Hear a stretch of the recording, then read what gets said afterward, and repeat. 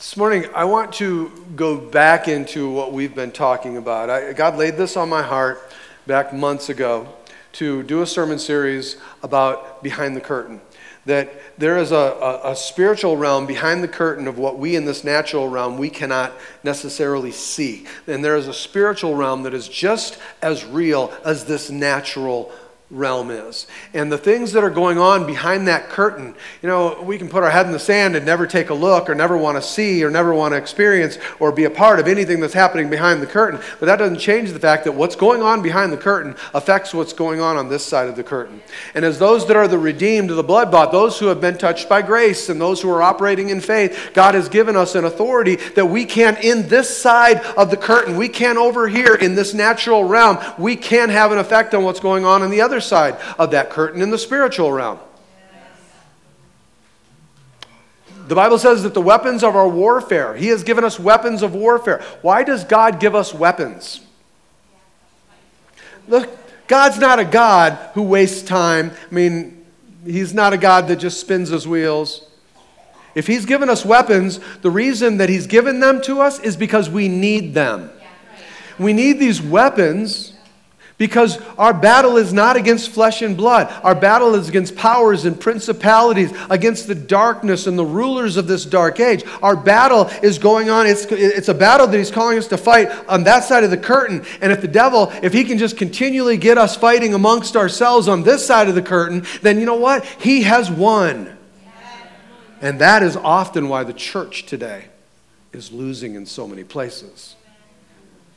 Our battle is not against flesh and blood. My battle is not with you, church. My battle is not with any of you. Our battle is against the spirits that influence each and every one of us in different ways. That's why each and every one of you have different ways in which you have been influenced by the spirit of darkness. Yet God's one truth can minister to every single one of us in this place. So we want to take a look behind the curtain. I'm going to show you this picture here because this is kind of what sparked The Wizard of Oz, that prophetic movie. Prophetic, pathetic, I don't know what you want to call it. But behind the curtain, there was something pulling the strings and pushing the knobs and turning the wheels that were causing all sorts of things to happen on this side of the curtain. And the revelation is the same for us today, that there are things that are happening on this side of the curtain that are being influenced on that side of the curtain. And just like Toto, we're supposed to pull back that curtain so that we can see that God has given us an authority over whatever it is that's pulling those strings. We won't have it if we just keep our head in the sand. So I'm going to share with you again things. You all may not agree. That's okay. As I told first service, you have every right to be wrong.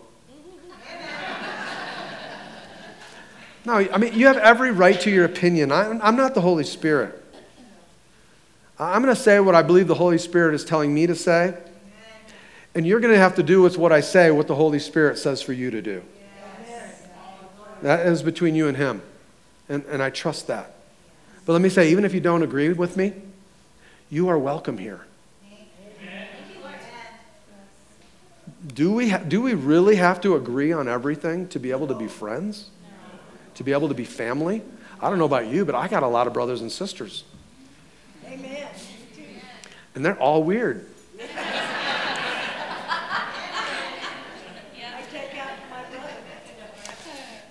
So I've been sharing with you, I took over the past few weeks, and we're going to keep going with this, but I want to share with you, what I'm talking about right now is in a general term. I'm talking about this laying the groundwork of Babylon. What's going on in Babylon? And this is a generality. I am talking about this city of Babylon, the prince of Babylon, but eventually we will get into, and I promise you that, we'll get into some stuff that, it'll be controversial stuff because there's controversial things that are happening. And we will see some of the demons that by name need to be called out. Some of the works of darkness that are happening, we'll do that. But I want you to see, we're laying out this generality of what's happening in this place of Babylon. And then we will begin to get more specific as to how individual demonic forces are influencing what is happening in Babylon. So what I want to talk about at first is the spirit of Babylon. We've been talking about what that spirit of Babylon wants to do. That the spirit of Babylon, we talked about this, and if you haven't been here, I'm not going to go through these things in depth. You got to go back and you can take a look at the sermons online. You can find them there and watch these on your own. But the first thing that we talked about was that the spirit of Babylon wants to own you. It says in Daniel chapter 1, in verses 1 and 2, it says, in the 3rd year of the reign of King Jehoiakim, the king of Judah. Okay, now what we have is this collision that's happening. We've got the King Jehoiakim and the people of Judah. This is the people of God, and there is Nebuchadnezzar and this evil force that's coming against them. And Nebuchadnezzar, the king of Babylon, he comes to Jerusalem and besieges it. He comes and attacks it, just like there's an attack happening now. There's this attack that came against the people of Israel, people of Judah. And the Lord gave Jehoiakim, the king of Judah, into his hands with some of the vessels of the house of God. Very important point. And he brought them to the land of Shinar, again, the place of Babel, where the Tower of Babel was built 1,500 years ago, or before this, to the house of his God, and placed the vessels in the treasury of his God. So the enemy, he wants to enslave you. And one of the ways he wants to enslave you is through syncretism. Syncretism is when you begin to combine religions. So what did he do? He took some of the articles from the temple of God, and he took them to the Babylonian temple of a false god. And he took the things of God and took them in there so that the people would come to this temple, this false god temple, to worship the artifacts of God, not the true God. And church, this is happening today. I don't call out ministries, or I don't do that. But there are a lot of churches today that have been put together and literally could be temples of a false god. And inside that temple of a false god, they are worshiping the artifacts of God, not the one true God. They're worshiping the worship. They're worshiping the minister. They're worshiping this. They're worshiping the things that God had given, the artifacts of God. And when we begin to do that, when we begin to combine religions in synchronism, we become slaves. And that is the enemy's intent, is to enslave us. Amen, Pastor Mark. Second, we talked about the spirit of Babylon wants to train you. In verse 3, it says, and the king commanded Ashpenaz, his chief eunuch, to bring some of the people of Israel, both of the royal family and of the nobility, youths without blemish, to stand in the kings. So God's intent is to take, the spirit of Babylon's intent is to take the people of God and to put them in a place where they're being trained in the ways of a false god, in a demonic kingdom. Let me take the people of God and teach them, let me train them how to live in a demonic kingdom. In a way that's acceptable, in a way that's appropriate. So, today what I want to do is finish up with this third part, and then I want to go into what it is that God has given us. Because yes, there are things that there are things the spirit of Babylon is trying to do to us. And we're talking about that, but I also then want to get into the place where the victory that we have in Christ is presented. Because just as the spirit of Babylon is trying to do things in us, there is a spirit of God that has given us the victory. There is a spirit of God that has given us his promises, his authority, and his name, the name that is above every other name. So I don't want you to be people without hope. We will talk about and expose the work of the enemy so that we can see the victory that God has given us over. Amen? So, third thing I want to mention that the spirit of Babylon wants to do is the spirit of Babylon wants to tempt you. In verse 5 it says, the king assigned them a daily portion of the food that the king ate and of the wine that he drank. They were to be educated for 3 years, and at the end of that time, they were to stand before the king. So here we are. What does that sound like? People that are being taken off to somewhere else, eating all the food they want to eat, drinking all the wine they want to drink, and spending 3 years in school.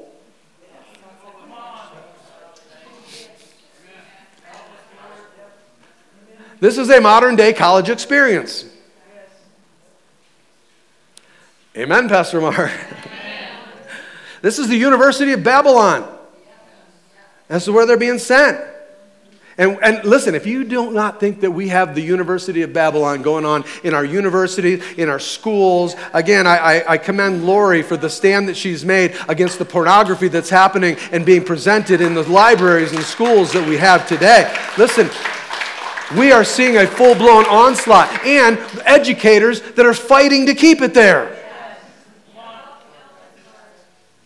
Church, it's demonic.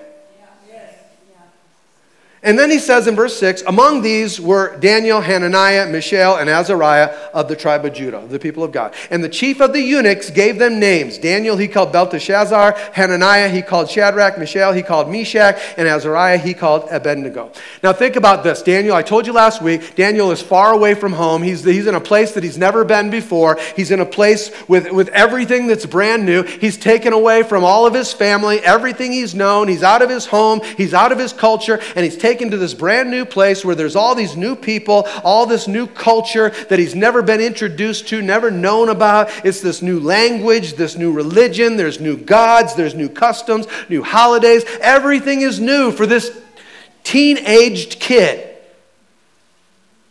Now just think for a moment about the amazing temptation that he would have been introduced to here.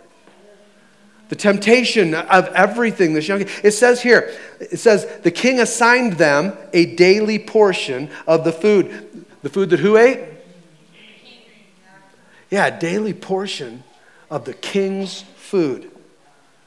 So if you just walked 700 miles, you were hungry, you were thirsty, and you came to this place, you're a prisoner of war, you've just been dragged out of your country, and now you're in this new country, and you say, hey man, you guys got anything to eat?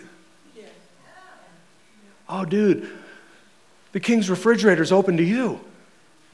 Hungry? Go get it. It's all there.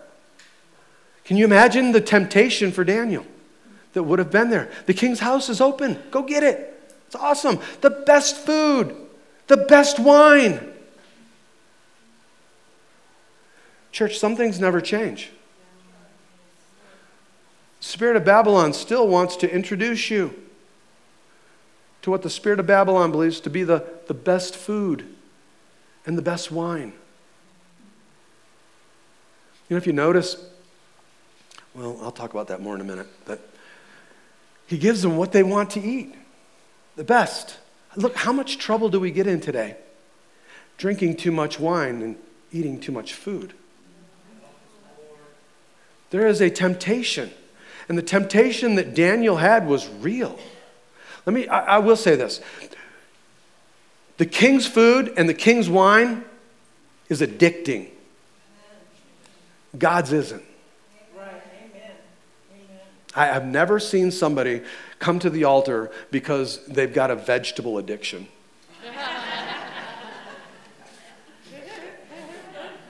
Oh, Pastor, will you pray for me? I've been drinking way too much water.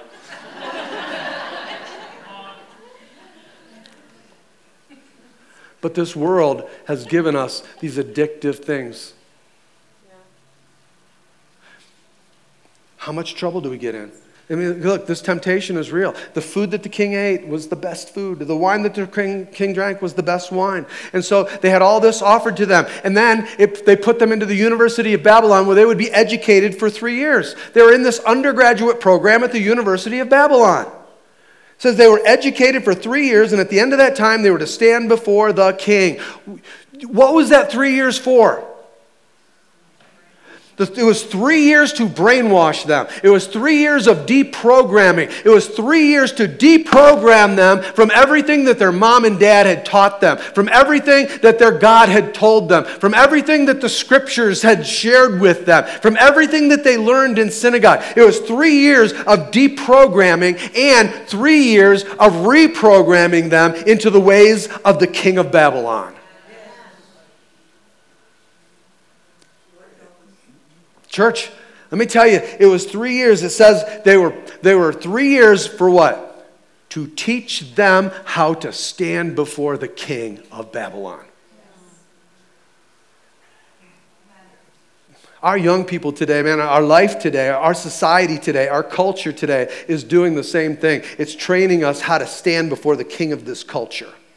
When I want you to hear, there is a bigger king. There is a better king. There is a king of all kings. A king that we will stand before one day. His name is Jesus, and he is the king above every other false king. And one day, listen, one day you're going to die. Sorry to tell you that. One day you're going to die. One day you will rise. And one day you will stand before the King of all kings and the Lord of all lords. Church, why do we spend this whole lifetime worrying about our grade point average, worrying about our income, worrying about our performance views? We should be worrying about what we're going to say and how we're going to be judged when we stand before the King of kings and the Lord of lords, the God who holds eternity in his hand. Church, what's happening here in this story is counterfeit. It's a counterfeit. This whole thing that's happening, it's a counterfeit. It's the counterfeit of the judgment of Jesus, and it's being replaced or counterfeited with the judgment of Nebuchadnezzar. And it's all demonic. Amen? Yeah. Among those there were Daniel, Hananiah, Mishael, and Azariah, and they are of the tribe of Judah. And the chief of the eunuchs gave them names. Daniel he called Belteshazzar, Hananiah he called Shadrach, Mishael he called Meshach, and Azariah he called Abednego. Now, before I get into these names, I want you to see something that was in Babylon. It's something that I noticed in Babylon, and it's something that we still today have the same thing happening. There are three kinds of people in Babylon, generality, and there are three kinds of people today. One, there are the godly. There are those who will not bow a knee. There are those who will not submit and will not commit to the spirit of this world. There are those who remain loyal. These young men were loyal. They stood fast. They would not bow down to any other idol. They would not bow down to any other king. They knew who their king was. They would not bow down. They were committed to the Lord. These were the godly. Then there are the ungodly. In this story, we see them. These are the false God worshipers. These are those who are completely and full-blown from inside out. These are Babylonians. These are those who support Babylon, who love Babylon, who want to be Babylonians. And what those Babylonians want to do is they want to do whatever they want to do, whenever they want to do it. And it doesn't matter who else it affects. And they want you to come with them. They want to take the people of God and bring them into their culture. They want to get, oh, come on, God loves you. Don't worry about it. Let's go party. Oh, don't worry, honey. You know what? God is a God of love, and He gave us this love. So it's okay that we have sex. That's what the ungodly will do. And let me just say this. This is just truth. Some of you ladies need to stay away from ungodly guys. That are just trying to pull you into their ungodly lifestyle. You find a man that will pull you up, not down. And I can go both ways, but I just felt, as a father, I want to say that to my daughters.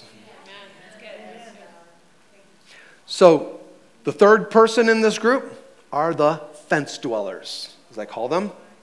Those who say they're believers, yet act like Babylonians.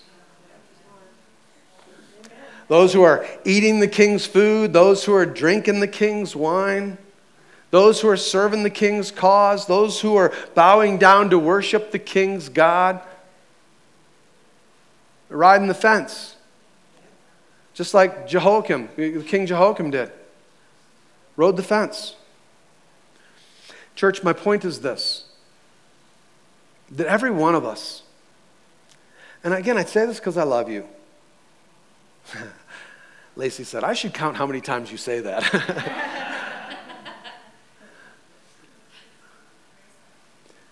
Every single one of us, we have to decide, we have to realize which category we're in.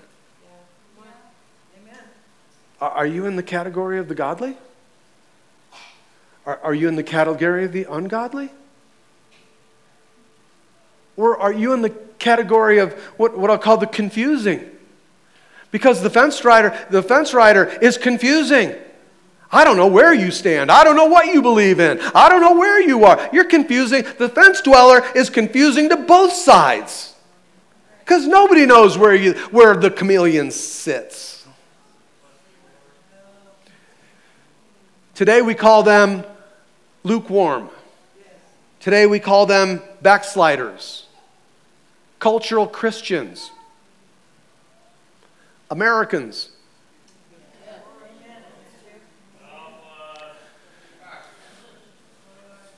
Church, people that say, you know what, I'm a believer, but I'm going to live like a Babylonian.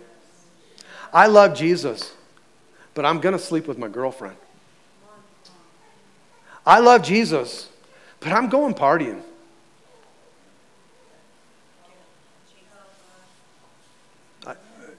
Listen, you can't be on both sides.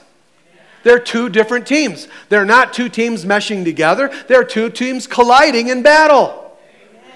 It's the Spirit of God. It's not the Spirit of God and the Spirit of Babylon. It's the Spirit of God versus the Spirit of Babylon. There's a battle going on, a war. And church, let me just say this. If you're a Christian, burn your reversible jersey. Get rid of it. Because a Christian shouldn't have a reversible jersey for whatever they feel like in a certain moment. Whether we want to be on Team Jesus or on Team Babylon. We get rid of the reversible jacket and make a commitment to say, this is who I am and this is what I do. Choose this day whom you will serve.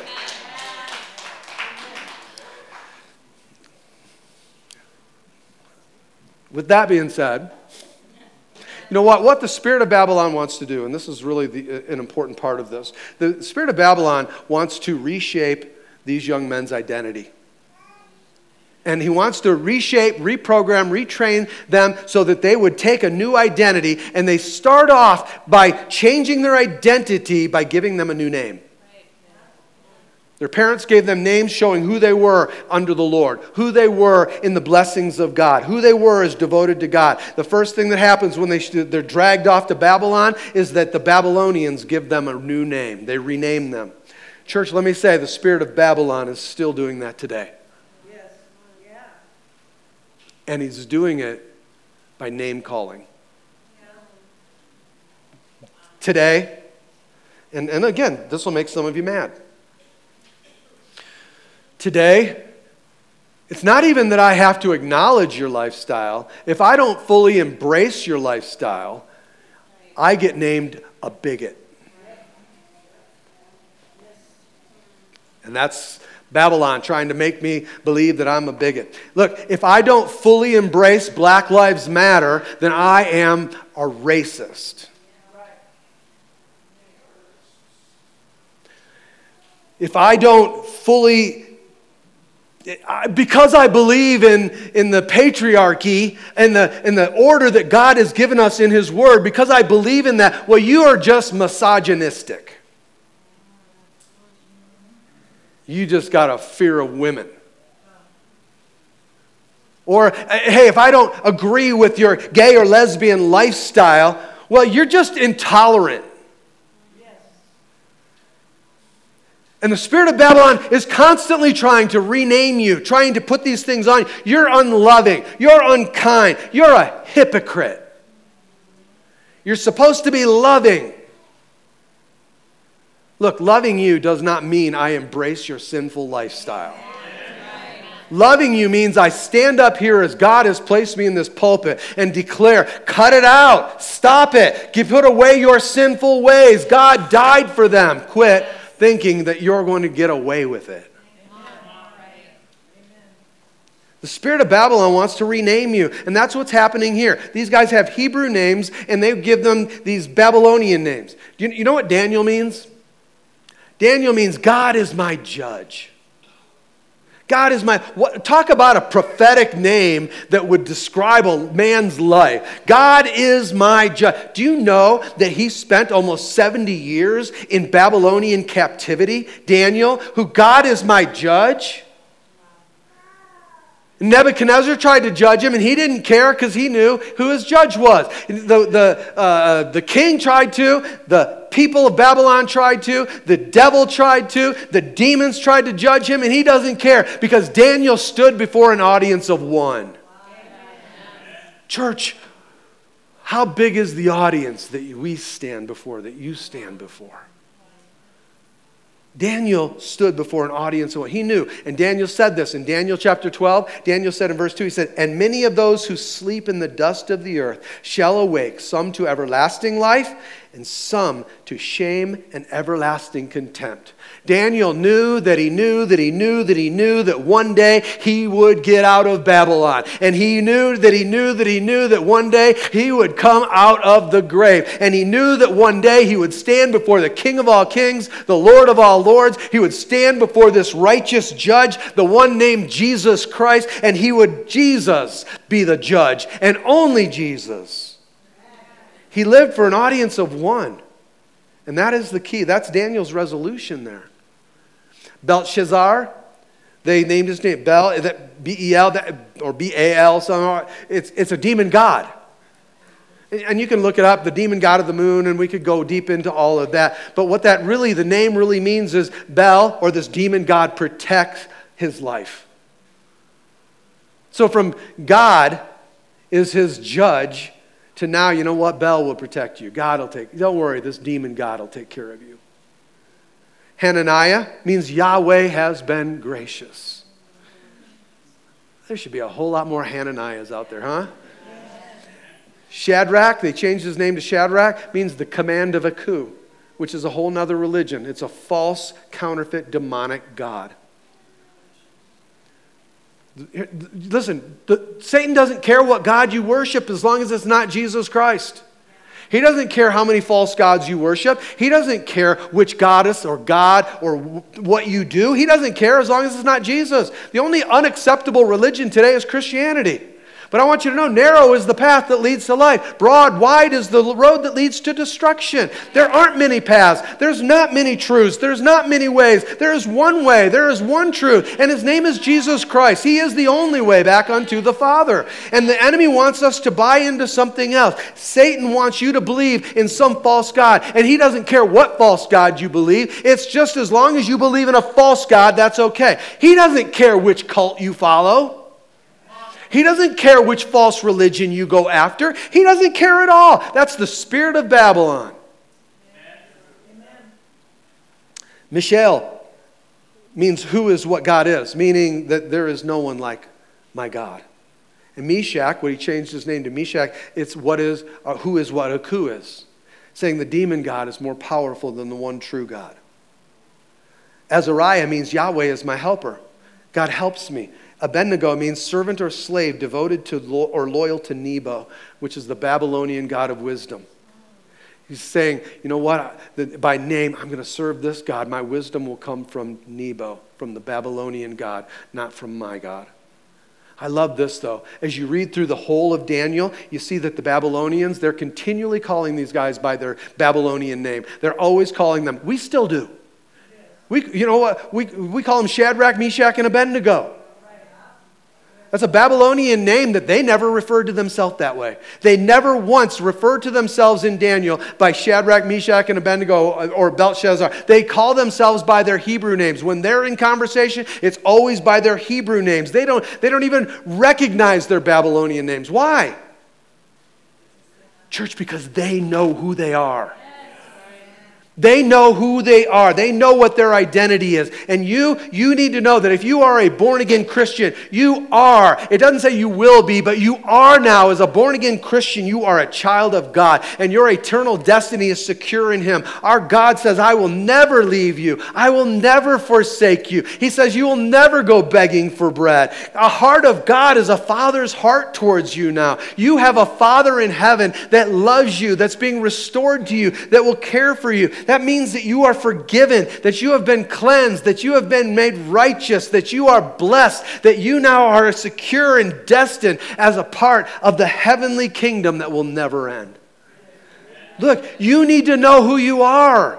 You need to know who you are, and it can change your identity. Your identity, because you can't change your real identity that's in Christ. All you can do is learn to trust Him and begin to walk in that identity. Begin to walk in who He created you to be. Because you are who He said you are, and you have the authority to walk in that. But as long as the spirit of Babylon can get you believing that you're something else other than what God says, he will keep you caged up. He will keep you enslaved. He will keep you trained. He will keep tempting you to continue to go back into the trap, back into the cage, back into the bondage, back into what the enemy has for you. You are who God says you are. That's what you need to stand on. Your identity is in Him. And God, He gave these young men an identity. He gave them a nature.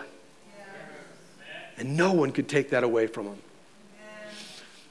There was a time a few years back when Joni and I were going through a really, really difficult time. This was before we were here, and it was a demonic attack, and there were people that we trusted, people that we knew, that were people that were in authority, that were saying horrible things about the two of us. They were saying lies about me, lies about my character, lies about things, total lies. And I was spitting mad. And I was like, I would have ripped heads off. I would have come unglued. And those people would have said, see, I spent most of my time just holding Joni back.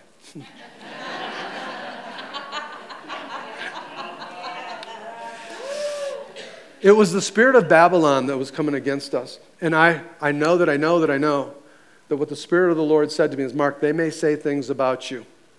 They may try to put names on you. Mark, don't let them in you. Amen. Don't let them in you. Yeah. And it was a fight, and we didn't. But I tell you what, we didn't. We just, okay, God. No, I know who I am. I know who I am. And God, it was amazing. God did these miraculous things to unveil the truth. He exposed the liars in an absolutely public way. It was like He did what we could never have done. And we just sat back, and God just did what God does. And again, I really do believe with all my heart that it's because that understanding that I'm a child of God and doing what God has called me to do, what my name reflected, and not responding. And I want you to know that in your life, you may have some critics, and you may have some enemies, and you may have some people that come at you with bitter, vengeful acts and things that are said, angry people. You may have demons that want to whisper in your ear and tell you all sorts of things. Babylon is going to seek to rename you. Church, they may put a name on you, but don't let that name in you. You are who God says you are. Don't let that name, don't you let that in you. You know, I am a child of God, and He has called you by name. He has set you apart. Do you know God has named you? He's given you His name. And you need to know that. And that God will ultimately take care of whoever or whatever is against you. Your King will take care of things. Trust Him. Remain loyal and steadfast. Amen? Let me just briefly talk about the Spirit of God. Because there is a battle between the Spirit of God and the spirit of Babylon. And I love this, and I want you to see this. This is so important. And we see in Daniel's life, in Daniel chapter 4, we see that the Babylonian people, these ungodly people, and they're looking at them, and the Babylonian people in Daniel chapter 4, they look at them and say, wow, you have the spirit of Elohim on you. They were looking at these guys living in Babylon and going, you guys got something going on. What? I don't know what it is. That word, the Elohim, and some of your translations have different words there. What it means is a citizen or a resident of a member of the unseen divine realm. I mean, the Babylonians, they had no idea what they were seeing in these guys. They were just going, I don't know what this is. They didn't know if it was a demon. They didn't know if it was the Spirit of God. They didn't know which team it was coming from. All they did was they looked at these guys and said, man, there is something different about you guys. There is something in you, and whatever it is that's in you is more powerful than what it is that's in me. There's something you got. There's something that I see in you. And they didn't know what it was. And so they're looking at them and they're saying, you know what? The spirit in you is stronger than the demonic spirit that's in us. And church, that's the whole backdrop. People should be able to look at you and go, wow, you know what? I don't know what's different about you, but there is something about you. You walk in a sense of authority. You walk in a sense of courage. You walk in a sense of knowing who you are. And it's different than what I see in anybody else. I'm not seeing that kind of thing in anybody else. And I don't know what it is in you. I don't know what it is that's motivating you like that. But what is it that makes you so different? And you have the privilege of saying, let me tell you about my Jesus. God will open up those doors for you as you walk in His ways. So there's the spirit of Babylon, the Spirit of God. Well, how does the Spirit of God want you to live while you are here in Babylon? How does He want you to do that? And one thing that we have to recognize and is this, that you are where you are because God has sent you there. God sends you. Otherwise, why didn't He just take you right up out of Babylon? And we are in Babylon. Well, why didn't He do that? Because He sent you where you are. Listen to this. In Daniel chapter 1 and verse 8, it says, and I love this word, I want to press into this, but Daniel resolved. You know what Daniel did in resolve? He made a decision in a moment that he would keep the rest of his life. He had that kind of resolve. There was a point 35 years ago when my wife and I went to the altar to get married. And there was a point in that ceremony where the minister asked us some questions, and he said some things to me, and he said, and I don't remember any of those things that he said, but I remember this. He said, Mark, if so, answer, I do. And in that moment, I said, I do. And that momentary decision became a resolve that I would keep for the rest of my life. That for the rest of my life, because in that moment I made a decision, and in that moment that decision became something that would reflect in the rest of my life, that I would keep my wife, I would protect my wife, I would live for my life, I would die for my wife, I would do whatever it took to see my wife blessed, to see her encouraged. I will live for her. And that was in that moment I made a decision, and that decision is a decision of resolve that I have kept for the rest of this life and will keep for the rest of this lifetime, because the decision was made in resolve, which means covenant.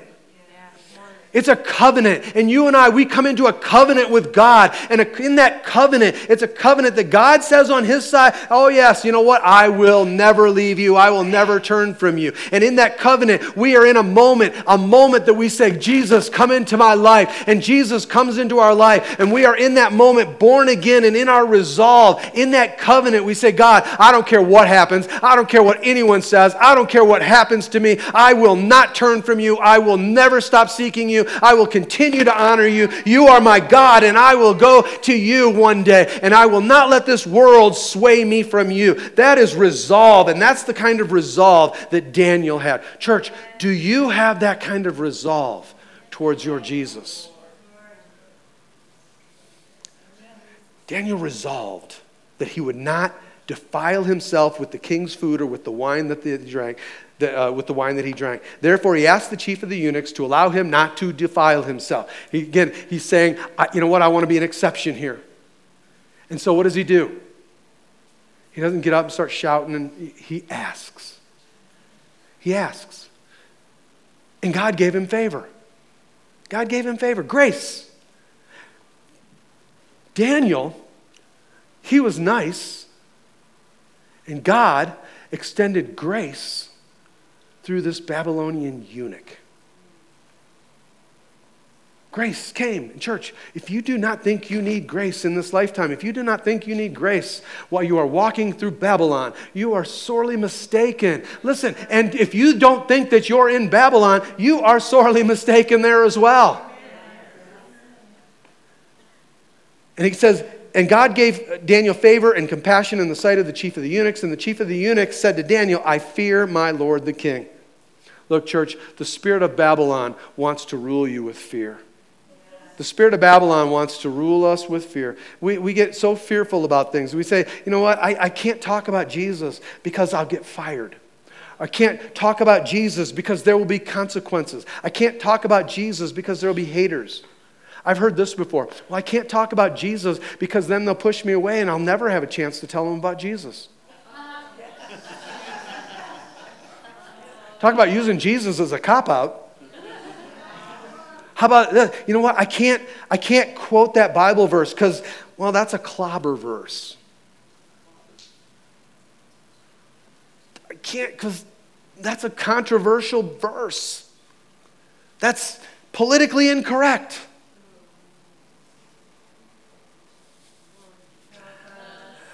Amen. I do love you. You know what? I can't tell you that God doesn't tolerate your lifestyle. I can't say, you know what? God wants you to repent, not embrace. God wants you to repent of that lifestyle. I can't because there will be a response. You'll try to call me names and rename me and make all kinds of evil posts about the church and all sorts of things about me and all sorts of... It all comes from the spirit of Babylon. Church, it's fear. The Bible says God has not given you a spirit of fear. So where does that spirit of fear come from? It comes from behind the curtain, and it comes from the spirit of Babylon. And the spirit of Babylon sends the spirit of fear so that you'll stop acting like the Spirit of God wants you to act. God says, I did not give you a spirit of fear. I gave you the spirit of power and love and a sound mind. Where does that come from? That comes from behind the curtain. That's what God sends to you and I. He gives us power, love, and a sound mind. The eunuch here, he's saying, you know what, Daniel, I'd love to help you, but I'm afraid. I'm fearful. Fear has to do with punishment. Punishment that we're going to be punished for believing what we believe, for saying what we believe, and for declaring what God has to say. The enemy wants to make us fearful for doing what God has called us to do. I fear my Lord the king, who assigned their food and your food and your drink, and why should he see that you were in worse condition than the youths who are your own age? So would you endanger my head with the king? So he's told, if he doesn't do this, what's going to happen? He's going to live the rest of his life without a head. He's going to be headless. I thought, man, aren't you glad your boss, when you walk in for a performance review, doesn't have a machete sitting on his desk? Then Daniel said to the steward, whom the chief of the eunuchs had assigned over Daniel, Hananiah, Mishael, and Azariah, test your servants for 10 days. Let us be given vegetables to eat and water to drink. You know you have faith when you willingly take a vegetarian diet. Sorry, all you vegetarians, I am not coming down on you. I am admiring you because I do not have that much faith. Then let our appearance and the appearance of the youths who eat the king's food be observed by you, and deal with your servants according to what you see. So he listened to them in this matter and tested them for 10 days. This is a glorious verse. And at the end of 10 days, it was seen that they were better in appearance and fatter in flesh. Don't you wish that was the world we lived in? Hey, the fatter the better. That's what he's saying here. But again, the fatter than the flesh than the youth. How did that happen on a vegetarian diet? How in the world did that go on? So the steward took away their food and the wine, and they were to drink, and gave them vegetables.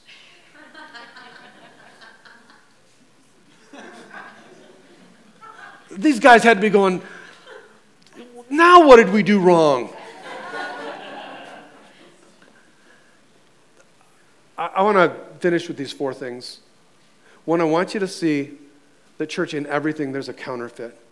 You know, the spirit of Babylon was working on a counterfeit here. You know what this is a counterfeit for?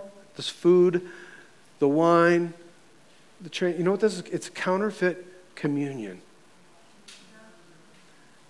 And it all started way back in Genesis chapter 3, when our very first parents decided that they would sit down and have a meal with the devil and not invite God. And because of that, God had to bring the Passover. And the Passover was where we would come together and we would have a meal with God. The devil wasn't invited to while we waited for the Messiah. And after the Messiah, Jesus came, we now have communion. And communion is when we celebrate a meal. We celebrate a meal with God where the enemy, the devil, is not invited as we wait for the second coming. And this is Babylon counterfeiting what communion was intended to be.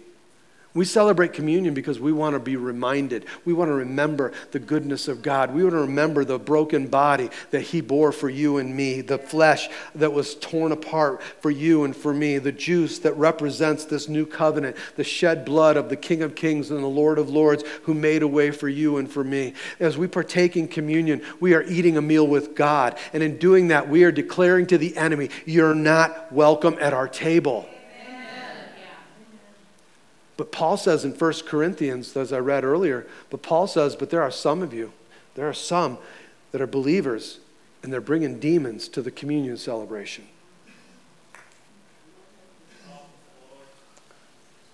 This is all just counterfeit. It's the counterfeit. The counterfeit that he's offering here is the same counterfeit that the devil offered Jesus in Matthew chapter 4, in Luke chapter 4, when he came to Jesus and said, Jesus, see all this kingdom? It can all be yours. All the best food, all the best drink. All you have to do is worship me. That's all. Church, when we eat with somebody, we are welcoming them into our life. When we break bread together, it is an important thing. It's when we're coming and we're opening our hearts and our lives to partnership, to friendship, to fellowship. And this is a counterfeit communion in Babylon.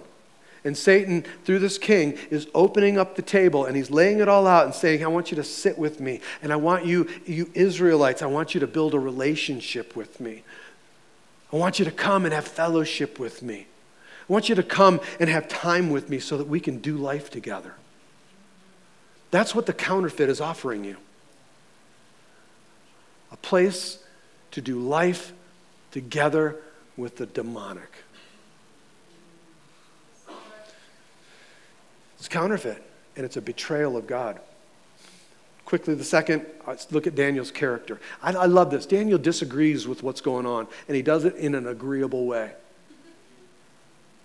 Come on, sometimes as Christians, we can just be so disrespectful to our ungodly boss. We can be so disrespectful to our ungodly neighbors because we think that we're the righteous. Church, Daniel, he is respectful. He is kind. He presents this alternative plan. Hey, how about we try this? You know what? We need to stop thinking it's enough that we just tell people what we're not for. We need to start having a plan for what we are for. It's really easy to say what I'm against, but when are we going to start to stand up for what we're for? And this is what this guy does. Daniel says, hey, how about this? Let's just run a test. 10 days, come on, we can just do this. If it doesn't work, we'll be responsible. We'll do this. He's listen, church, I've preached this to you for years. Be nice. Be nice. Nice goes a long way. Look at what nice did here. Nice, the character of David, the integrity of Daniel, brought forth the breakthrough that he needed through the demonic guy that was in charge of them. Why? Because he was nice. And he had compassion and showed favor. They liked him. Did he ever submit to their way, commit to their way, give in to their way? No, never. Never. I can love you and not love the way you live. Babylon wants to tell you something different. 3, control. Daniel has 2 choices here. He can try to control the future, or he can relinquish and trust God to control the future. Church, I know in my own life, and I know in the lives of many that I spend time talking with, we really aren't looking for God's will. We are looking for ways where the decisions we make are simply trying to manipulate or get God to do what we really want him to do. Or we're trying to control what we don't want to happen. And really, we're just exerting control and trying to manipulate what we want God to do. And here, Daniel, that's not what he does. He says, you know what, I'm not sure if this is going to work, but God, I'm just going to put it all into your hands, and I'm going to relinquish control to this whole thing. I'm doing what you said to do, but God, I don't care whether it works or whether it doesn't work. I am going to remain loyal to the one true God. And he doesn't give in. And last thing is that Daniel, I want you to see his commitment.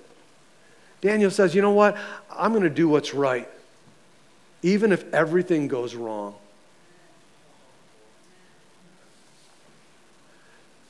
Are you committed to being a follower of Jesus, even if Jesus doesn't do everything you want him to do, the way you want him to do it, when he wants you to do it, or when you want him to do it? Daniel was complete. You know what? Everything may go. You know what, church? It rains on the just and the unjust. You know what? There are some of you that may experience some sickness in your life. There are some of you that may go through a divorce. There are some of you that may go through some times of pain. Some of you, your family may reject you. You may lose your job. You may have to sell your house. But ultimately, your eternal reward for everything that you've sacrificed, your eternal reward God will bring that reward into your life. He will bring that eternal reward to you as you submit yourself and complete yourself and traversing through this place of Babylon. You know what we're doing? We're walking through Babylon, doing what God's called us to do, but all of us, we're just headed home. Can we be faithful? Will we be faithful as we're headed that way? Because this is the story of Daniel.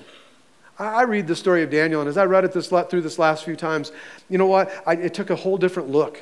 Daniel, his eternal reward is he received that in heaven. All of Daniel's reward came in heaven. Because his life, my goodness, there was no earthly reward. Yet today I believe that Daniel is experiencing an eternal reward because of his faithfulness, because of what he did. Let me point this out. You're sent. God sent you where you are. Wherever you are, you are there because God has sent you there. Come on, amen? So let me point out, the place of work is your place of worship. It's your place of witness. It's your place of testimony. That's where God has sent you. If you look at Daniel, all of his trials, all of his troubles, all the tribulation that he went through, all the difficulties that he went through, they were at work. They were on the job troubles. He was having a hard time with his boss. And many of your trials and troubles and tribulations will come at work. They will be at the hand of your boss. The place that God has called you to worship him. The place where God has called you to be a witness. And it will happen where you work. It will happen there. What that means is if you're a child of God, look, if you're a child of God, you don't just work for your boss. You work for your boss's boss. His name is Jesus. And he is the ultimate boss. That's why when you go to work, you don't go late. You don't leave early. You show up early and you stay late. Why? Because I'm working for my boss. You don't steal from your job. You don't take your work hours and spend it watching YouTube, playing solitaire, or heading out, going on TikTok. Church, you live with integrity. You live with character, and you let your integrity and you let your character be a witness to those that are around you, that they would look at you and that they would see you as king, see you as the one holding on to the King of Kings, one who is sharing with them the King of Kings through your life and through your actions and through the way that you're living your life. We look to that place of integrity and character because I am, in my identity, in your identity, I am born again. I am a child of the Most High King. I have been redeemed by the blood of the Lamb, and I will continue to serve Him wherever I am and in everything I do, and I'm going to live my life in such a way that people will look at me and they will say, who are you? What's in you? How are you living that way? Why aren't you angry? Why aren't you upset? How are you doing this? What's in you? It's Jesus, and God will open the door to share your testimony, to share with people the goodness of the God who came into your life and saved you and set you apart and sent you to that place that you are. And I'm going to be faithful, and even today I'm going to make a resolute decision that where I go, God, you and I, we're going together. And I'm going to walk in integrity, and I'm going to walk in my identity. And I don't care what I think. I don't care what anybody else thinks. I don't care what I feel. I don't care what anybody else feels about me. I am who Jesus says I am. And I'm going to walk in that grace, and I'm going to walk in that power, and I'm going to walk in that authority.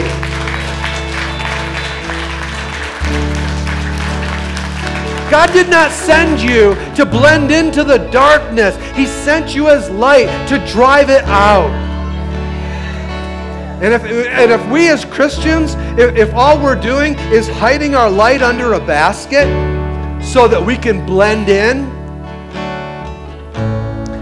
it's the spirit of fear coming out of that behind the curtains place of Babylon, and Babylon is finding victory in our lives. No more.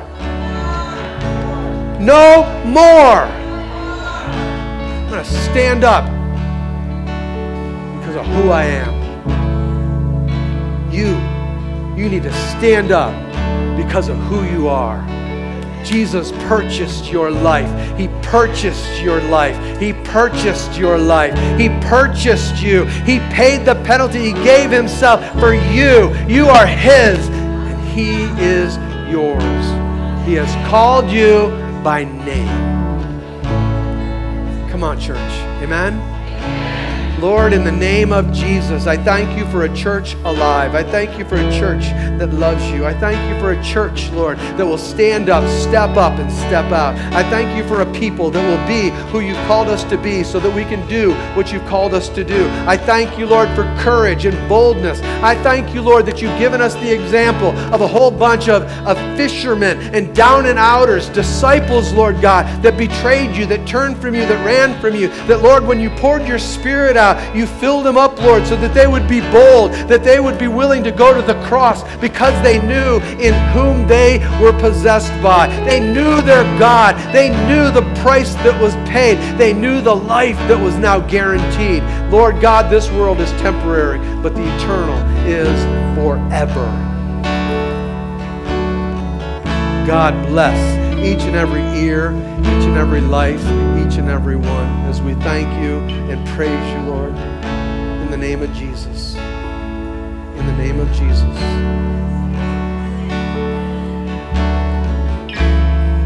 Let me ask for those that are going to Guatemala.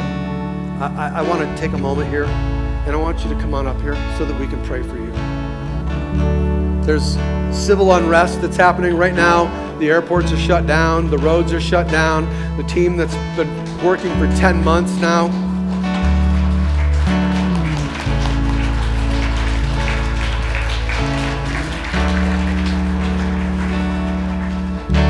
To be honest, church, the trip is in jeopardy. Right, as of this moment, they can't get into the airport. And those that are there can't get out of their house. The stores are shut down. The gas stations are closed. But God.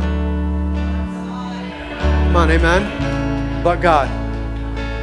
And we want to pray because they're intended and still intending to leave this Saturday to go build some of the houses that we raised funds for. Will you stretch your hands out towards this team? And let's declare a blessing over them. Come on, amen? Lord God, in the name of Jesus, we thank you, God, that you know our steps.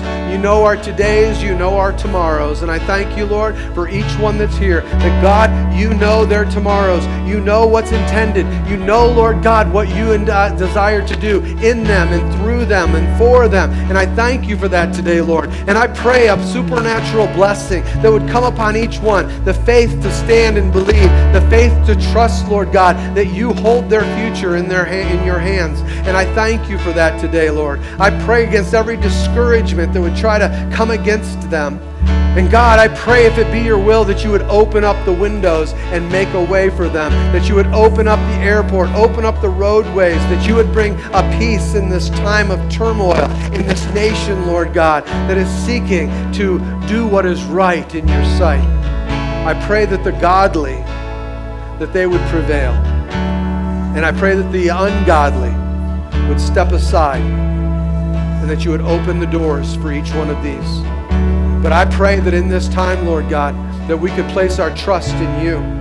And God, you're the only one that knows what tomorrow holds. And we're going to trust, Lord God, we're going to trust that if for some reason the doors don't open, I thank you, Lord, that you have saved them from attack, that you have saved them from from peril, that you have saved them, Lord God. And I thank you that you will reinstall the opportunities, Lord, that have been taken by the enemy. But we trust you, Lord God, to do what is right, to do what is good, to do, Lord, what is best for this beautiful team. And I pray that you would honor them in their preparations, in their sacrifices, and the things that were paid, the monies that were given. I pray in Jesus' name, Lord, that you would take what the enemies meant for evil, and that, God, we could trust you for the good that you have. So bless this team today. I pray you bless the trip, that, God, as we put our trust in you, God, we put our trust in the future that you hold. We can't manipulate it. We can't control it, Lord. But we can trust the one who can. And so we do that, Lord, over each and every one of these lives.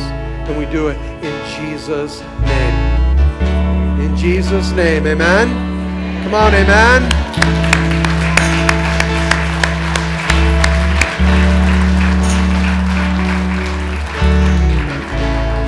Thank you, church. Thank you for, again, for caring. Thank you for supporting. Thank you for being a part of that. I can't tell you that I'm not heartbroken over this. I am. But my God is the healer of the brokenhearted. So we trust in him. Amen? Amen. Well, we're going to sing this song. Listen, church, you are welcome to go. But I don't want you, listen, I'll say it again. Church is not over. Church is about to begin. You've been filled up. I pray you've been fired up. I pray you've been gassed up. I pray that you've been refilled and renewed and replenished so that you can go out and go be the church. Go be the redeemed. Go be what God created you to be. Amen? God bless you. Have a beautiful day today. We're going to go out back. You can come around the side, go through the building. We're going to go celebrate baptism, new life. Come be a part of that with us as we celebrate. Let's sing this as we go. Worthy of every song we could ever sing. Worthy of all the praise we could ever bring. Worthy of every breath we could ever breathe. We live for you. We live for you.